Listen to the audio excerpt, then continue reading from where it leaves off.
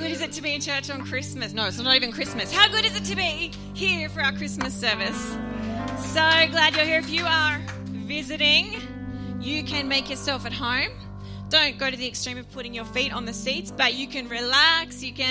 This is a safe place. If you're not even a Christian, you're like, what is all this rubbish about? It's totally fine. You are okay to be here and we love you. Is that cool? So, our Christmas theme for this year is God with us, right? Say it with me, God with us. I know you hate it when I make you say things. I'm going to try and minimize that today. I'm sorry. Please forgive me. God with us. What was your favorite subject at school? Just yell it out to me. What was your favorite? English, chemistry. What? Chemistry because you can blow stuff up. Anyone else? Huh? Recess is not a subject. Daniel. Kathy, what about you? Geography. Awesome. See, Kathy's the smart one. No matter what subject you loved in school, today we're going to talk a little bit about history. Did anyone love history? We're going to talk a little bit about first century history. Some of you are like, get me out of here. I hate history. I hated my history teacher. I don't care. Stay with me, okay? We're going to talk about first century history, particularly to do with what was the world like, what was happening when Jesus was born into the world, and why does that even matter? What does that even mean for us today? So if you've got your Bible, you can grab it and you can go to the book of Luke. And I didn't write a reference in here, but I'm going to say it's like chapter 2. Thanks, Steve. And it says this: in those days, Caesar Augustus, just say Caesar Augustus. This is an important name to remember, issued a decree that a census should be taken of the entire Roman world, and everyone went to their own town to register. So Joseph, Jesus' dad, also went up to the town of Nazareth in Galilee, to Judea, to Bethlehem, to the town of David, because he belonged to the house of David and the line of David. He went there to register with Mary, who was pledged to be married to him and was expecting a child. While they were there, the time came for the baby to be born, so she gave birth to her firstborn son, and she wrapped him with clothes and placed him in a manger because there was no guest room available for them. Please ask me later why this is important, but I don't have time to talk about it today. I promise you someone will come and ask me. Why is that important? Why was there no room for them to stay? Verse 8, and the shepherds were living out in the fields nearby, keeping watch over the flocks at night. And an angel of the Lord appeared to them, and the glory of the Lord shone all around them, like we saw in that video, and they were terrified. But the angel said to them, don't be afraid, I bring you good news that will cause great joy for all people. Today, in the town of David, a Saviour has been born to you. He is the Messiah, the Lord. This will be a sign to you. You will find the baby wrapped in clothes and lying in a manger. And suddenly, a great company of the heavenly hosts appeared with the angel, praising God, saying, glory to God in the highest heaven, and peace on those to whom his favour rests. When the angels had left and gone into heaven, the shepherds said to one another, let's go to Bethlehem and see these things that have happened, which the Lord has told us about. So they hurried off, and we will leave it there. It says in verse 18, and all who heard it were amazed at what the shepherds said to them. So 4 things I just want to talk about super quick today. Then Dan and Andy are going to punch it out on the water slide. Who wants to see that? Yeah, I want to see that. It's going to be great. Just side note, Andy won the race last time, like a couple of years ago. Just throwing that in there. Who knows? Anything can happen today. So 4 things we're going to talk about. Enough from you. We're going to talk about the world, the difference, the coin, and the final say. We're just going to look at a little bit of history and talk about what does this mean for us. Because whenever we read the Bible, we want to ask ourselves, what did this mean for them in the day? What does it mean for us now? And what does it mean for me personally? We want to ask this every time, not just on Christmas, not just Christmas service, every time we read the Bible. What does this mean for me? What does it mean for us as a church? What did it mean for them? And so, when we read scripture, we just want to understand it well. Many of you will know that at the time of Jesus' birth, Rome was a superpower, right? And there is so much we could say about this, but suffice to say that they were not good dudes. Tell the person next to you they were not good dudes. Actually say they were bad dudes. They were not good dudes. They were violent and oppressive and greedy and corrupt and power hungry. And there were a few Roman leaders leading up to Augustus, who was in power at the time Jesus was born. And you can Google this. Any history book, Roman history book will tell you this. There are a few important figures that we just want to talk about real quick before we get into this. The first is Julius Caesar, who believed that he was God in human form. Does that sound familiar to you? He was God in human form, God in flesh, God incarnate. Then there's Caesar Augustus, and this is Julius Caesar's adopted son. And we've just read about him in Luke. And then we have Herod the Great. And Herod is spoken of not just in the Bible, but like heaps of historical sources. If you want to Google, you should just check it out. It's really interesting. If you love history, if you love geography, don't worry about it. So Herod is he was a lunatic, like a crazy dude. He was also a bad dude. He actually had 3 young children, and he actually killed his own children because he had a dream that in the dream, his children, they took power from him and they started ruling the land, and he didn't want that to happen, so he actually killed them, and it's really crazy and sad, right? He was also really smart, very smart. So he figured out, if I can move this mountain a little bit, I'm not sure of the geography of this, but if I could move this mountain around a little bit, I think I could provide drinking water for everybody. For 10 years, even in a drought. And he did that, and it was incredible. So he was very smart and very amazing, but also a crazy person, also a lunatic. And he died just after Jesus was born. So Jesus probably would have been 4 years old when Herod died.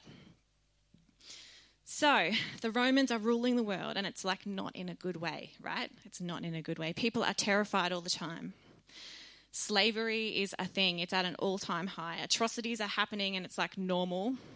And this is the world that Jesus was born into. This is the kind of place that Jesus was born into. Maybe you feel uncertain. Who's a parent here? Maybe you feel uncertain right now about our crazy world and all the things that are happening in it. I can assure you that Mary and Joseph would have felt the same, but probably to a greater degree because things were wild. So Jesus was born into a time that it wasn't easy, it wasn't straightforward, it wasn't ordered, and it wasn't safe. And this is just the truth of the matter. So when we talk about God in the person of Jesus entering the mess of humanity, this is not inconsequential mess. This is not minor mess. This is crazy. And God is we need to do something about this.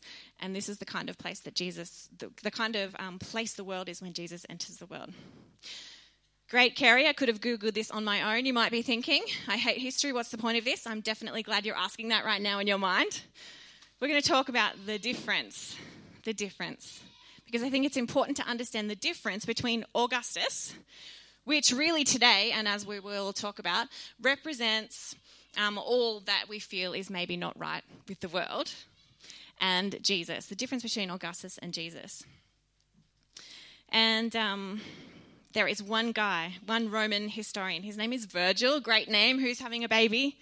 Virgil is the name. You should call this baby Virgil.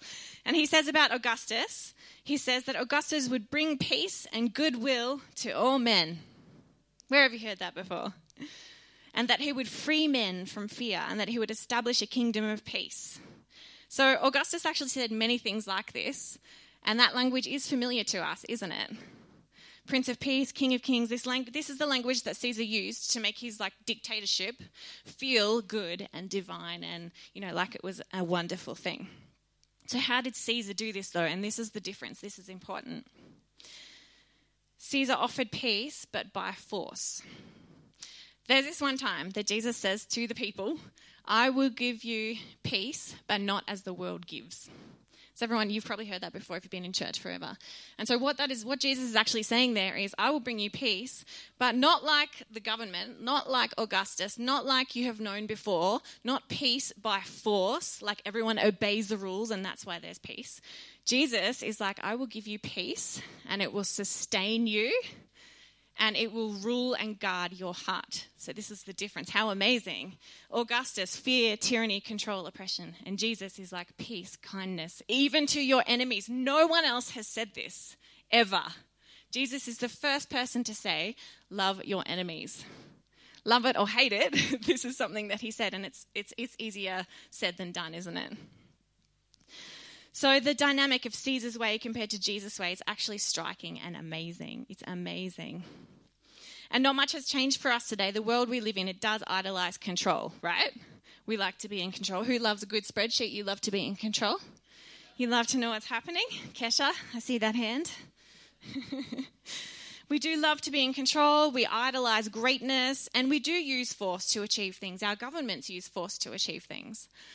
And it leaves us unsatisfied in so many ways, because we're trying to find something within ourselves and within our culture and within our government and whatever you want to call it, that only Jesus can give. Only Jesus can bring this kind of peace. Only Jesus can bring this kind of order in our hearts. And so this is a huge difference. So in Luke, what we just read, we're seeing that in that culture, when that was written, everyone is like, great, is that what God is like? Like peace by force, you know? They're hearing these words of Augustus and they're like, oh, awesome, great, yep, here we go. So you can imagine when the shepherds were like, good news of great joy, they're like, we've heard this before. Great, we've heard this before, but this is the difference. This is the difference between the world and Jesus. And Jesus is so good and so amazing, and it is a massive difference. So everyone's like, great, this is what God is like, but they're thinking God is forceful, he's not compassionate, he doesn't show mercy, he's unmoved by humanity, and he gives us no choice of freedom. And then Jesus is born, Merry Christmas! And they would have been like, Merry what? And God, who is real today, and he's present with us today, God with us is our theme. God is with us today in the person of Jesus. God with us. He wants to love the world, and he's actually screaming, no, God's not like that. This is what God is like. Jesus, full of peace, full of grace, full of truth. This is what God is like. And I can imagine Jesus being born into this world and just wanting to shout from heaven, this is what God's really like. This is what I'm really like. How amazing. Try not to cry, and that is Naomi's fault. So Augustus, fear, tyranny, control. Jesus, peace, kindness, forgiveness, freedom. How amazing. What is the point of all of this? What's the point? No matter what the world or even what Christians have taught you about Jesus, he is so much more wonderful. If this is your first time in our church today, I just want you, even if you were hurt in our church or you don't even think our church is that cool, that's fine. Jesus is that cool. He is so wonderful, more than anybody could tell you, more than what people say who, they know of Christians and maybe they've been jerks. Jesus is wonderful. He is wonderful. So if you have issues with the church, it's cool. So do I. But please get to know Jesus. Jesus. Church is not Jesus. Church is not God. Jesus is wonderful and beautiful, and he's our Savior. And he's kind and amazing. Find out for yourself. Find out for yourself. If you have never considered following Jesus, or you stopped following Jesus because of another Christian or a dodgy church, I just want to urge you this morning, today is a good day to just rethink that. Not for the sake of church, but because Jesus loves you and he's the best thing ever. Okay, next thing we're going to talk about, back to some more history. We're going to talk about the coin. Thanks, Steve. So in Jesus' day, it wasn't easy to get news around. So they didn't have Facebook, they didn't have no social media, nothing like that. No videos going viral of someone having a skateboard accident, nothing like that. One of the only ways that people knew what is an actual edict from the government or what is just a lie being told by a tax collector, for example, for their own gain, is they would put truth on coins like this one. And so you can see this one. The first side, it says Caesar Augustus. And the second side, this is Latin. And it says, God saves. And so what this coin is trying to communicate to everybody who comes into contact with it is Augustus saves. Augustus is God. Augustus saves. So because people are not perfect and not truthful all the time, the people in villages and towns and in Jesus' day, they found it hard to distinguish, and this was one way. So we don't have Caesar in our lives anymore, right? We don't, except for the salad. Thank you. Ba-ching. What does that sound? That one. But if you're human, it's impossible to deny that there are pressures and voices and standards coming at us, right? All the time. All the time. And it's like if there was a Caesar in our day, it would be those things. Dictating, controlling, all of these things. The opposite of everything that Jesus is. The opposite of everything that Jesus is. So, there's a good question that I think we can ask ourselves today, and that is, which ones are the boss of you? Which voices, which influences are the boss of you? Which ones are dictating your choices, your mental state, your foundational beliefs about yourself? That's so important, isn't it? Hugely important, how we believe about ourselves. And this is the very reason that Jesus came. God with us. Not just to deal with Caesar Augustus, but to deal with every Caesar ever that would be in our lives. Every Caesar that would dictate control, every Caesar that would try and tell us this is what you are, this is what you're not. This is the reason Jesus came. God with us. God with us. And Jesus tells a different story about ourselves, doesn't he? He tells a good story. We're loved and adopted into his family. So lots of Christians are Christians because they want to go to heaven. And that's a pretty good perk. I'm not going to argue. But that's not the whole deal with Jesus. That's not the whole deal. We don't just follow Jesus so that because we're afraid that we won't go to heaven. We follow Jesus because Jesus is the one who will get rid of all the Caesars in our lives. Jesus is the one who will bring peace to our lives now. Not later. We want to know Jesus now, and Jesus will transform our lives now. So we don't need to wait. How amazing is that?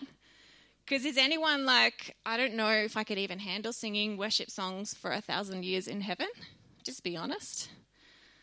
Great. Thanks, Ronnie. It's me and you. Look, this is a whole nother story of what heaven might be like. But suffice to say, Jesus didn't come as a person and forgive you of your sin just so that you could go to heaven. He came as a person to accept you, to love you, to adopt you into the family of God, and to help you in your life now, in your life today. Fully loved, fully accepted as you are today. Hope and peace today, not just in the distant future. So if the message of Jesus is good news for every human, and I believe that it is, no matter what sex you are, no matter your mental health history, no matter your nationality, all of these things that we use to divide ourselves, if Jesus is this good news, then I think he's worth considering. If you have never considered today, just consider. You don't have to become a monk. No one's asking you to do anything crazy. Just consider the truth of Jesus. If Jesus was real, if Jesus was true, and he is, what would that mean for me? Just reconsider. It's just a time to reconsider today. If the perception that you have is, I'm afraid of being a Christian because it means that I have to look or act a certain way, nothing could be further than the truth. Dave Batiste, Exhibit A. That wasn't in my notes. I just thought of that now because you're awesome. It doesn't matter what you look like. It doesn't matter your behavior to a degree. It doesn't matter if you wear no shoes in church even. Who's wearing no shoes today? Oh, good job, you guys. It feels like home. Acts like family. Feels like home. Amen. It doesn't matter. God is not concerned about any of these things. He's concerned about knowing you. And he sees your heart. He knows who you are. It doesn't matter. Nothing else matters. Nothing else matters. So the most well-known scripture in history, I'm sure you already know what I'm about to say. It says that God loves the world and that Jesus has been given to us so that when we believe in him, we have eternal life. Now, your Bible might say eternal. It might say everlasting. When we look at the original language, this is really cool and really important. What are the elements of this word everlasting or eternal? If you can pop the next one up, Steve. Cool. Unending as contrasted with that which is brief or fleeting. And then it says the unique quality or reality of God's life at work in the believer. This is the life that Jesus offers. It's not just about heaven when we die. It's about the reality of God at work in our lives today. And nothing could be cooler than that. How amazing. How amazing. God loves you and he wants to help you. Amazing. So God in his mercy and his kindness, he enters this Roman context. And Kesha might get you to come wherever you are. And he says, I know that you've heard that Caesar is Lord, that chaos is Lord, that disappointment is Lord, whatever it actually is for you today, that fear is Lord. I know you've heard these things, but I'm saying that Jesus is a better way, that Jesus is Lord. I'm saying that Jesus is Lord, and he has the final say. Jesus has the final say. If we had no other historical context for any of this, although it is very vast and very helpful if you have the brain to do lots of research into it, and if we had no other way of understanding why Jesus being born matters, we could say this. Are you ready? Christmas is about the love of God having the final say in a world that feels hopeless. This is God with us. God with us. Just like Jesus was born into a time that wasn't easy and it wasn't straightforward and it wasn't ordered and it wasn't safe, we can feel the same. I get it. I have felt like that many times this year. What a crazy couple of years we've had together, hey? But Jesus is here to say, no longer will death and sin and hopelessness have the final say. That's not all there is. That's not all there is. That's not the final say. Jesus is so much more wonderful. God is saying, I know you've heard that fear is Lord, that not being good enough is Lord, but I'm saying there's a better way. That's what it means to be a Christian and to follow Jesus. That none of those other things matter anymore. And you can leave them all behind. You can let them go. Why don't you stand with me? Today we're going to pray together. Before we have the water slide wars, it's going to be fantastic.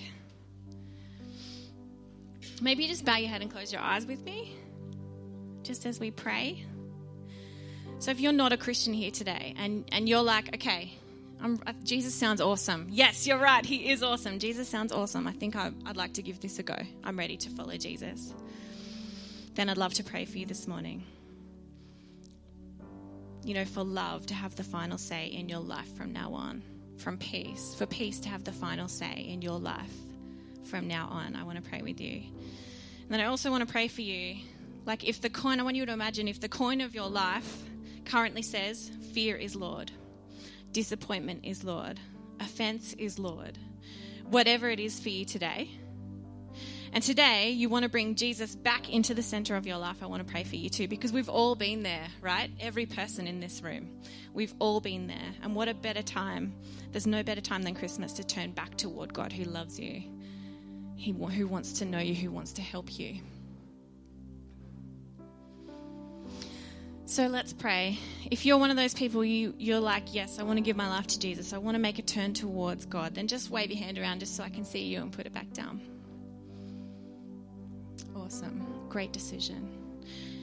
And if you're here today and you've been a Christian forever, but you're like, I need Jesus to be back in the center, to be back on that coin. Jesus is Lord, not fear, not disappointment, none of those things. Then I just want you to wave your hand at me. Awesome, awesome, awesome. Great. Thank you. You can put your hands down. So we're not going to do anything weird right now. We're just going to pray together because we're a family. Is that cool? Awesome. So Lord, I want to pray for these people who have said, yes, I want to know Jesus. I want to follow Jesus. I want to know the peace and the grace and the goodness of what God is really like. Lord, I thank you for them now. Lord, I pray that as this journey unfolds, Lord, with their friend beside them today or whoever they came with or whatever the circumstance, Lord, I pray that you would open their hearts and minds to know you, Jesus. God, I pray that you would lead them in a clear way so that they would know your goodness and what you're really like. And Lord, I also want to pray for those of us here who there's been something else on the coin. Maybe disappointment, maybe uncertainty, whatever it is, God, you know. And Lord, I just want to pray for those who would say, I want Jesus to be Lord again. I want to take that turn back toward God. Thank you, Lord. Thank you, Lord. Holy Spirit, I thank you that you are at work in this moment. Lord, I thank you for those who have decided to follow Jesus today. I thank you for those who have decided to turn back toward God, who loves them, who will protect them, who knows them. We love you, Lord. And as this family here today, we just say, thank you, God. Thank you, Lord. Jesus, we love you. We're so glad you came. And we just remember again today that you are Lord. We remember your goodness.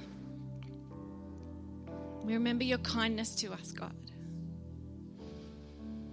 And over these next couple of weeks, while we're all doing whatever we need to do for Christmas, Holy Spirit, would you just remind us again of what this is all about?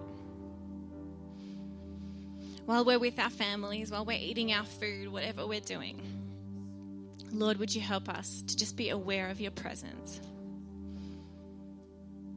And we just say with full and grateful hearts, we love you, God. We love you, Lord. Thank you, Lord, for how you've looked after our church over this year. God, how you have led us, how you have just guided us through this crazy time. We just acknowledge your goodness to us. We acknowledge your leading and your protection.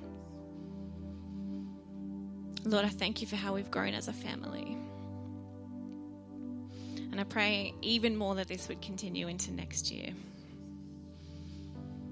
In Jesus' name. And everybody said, Amen.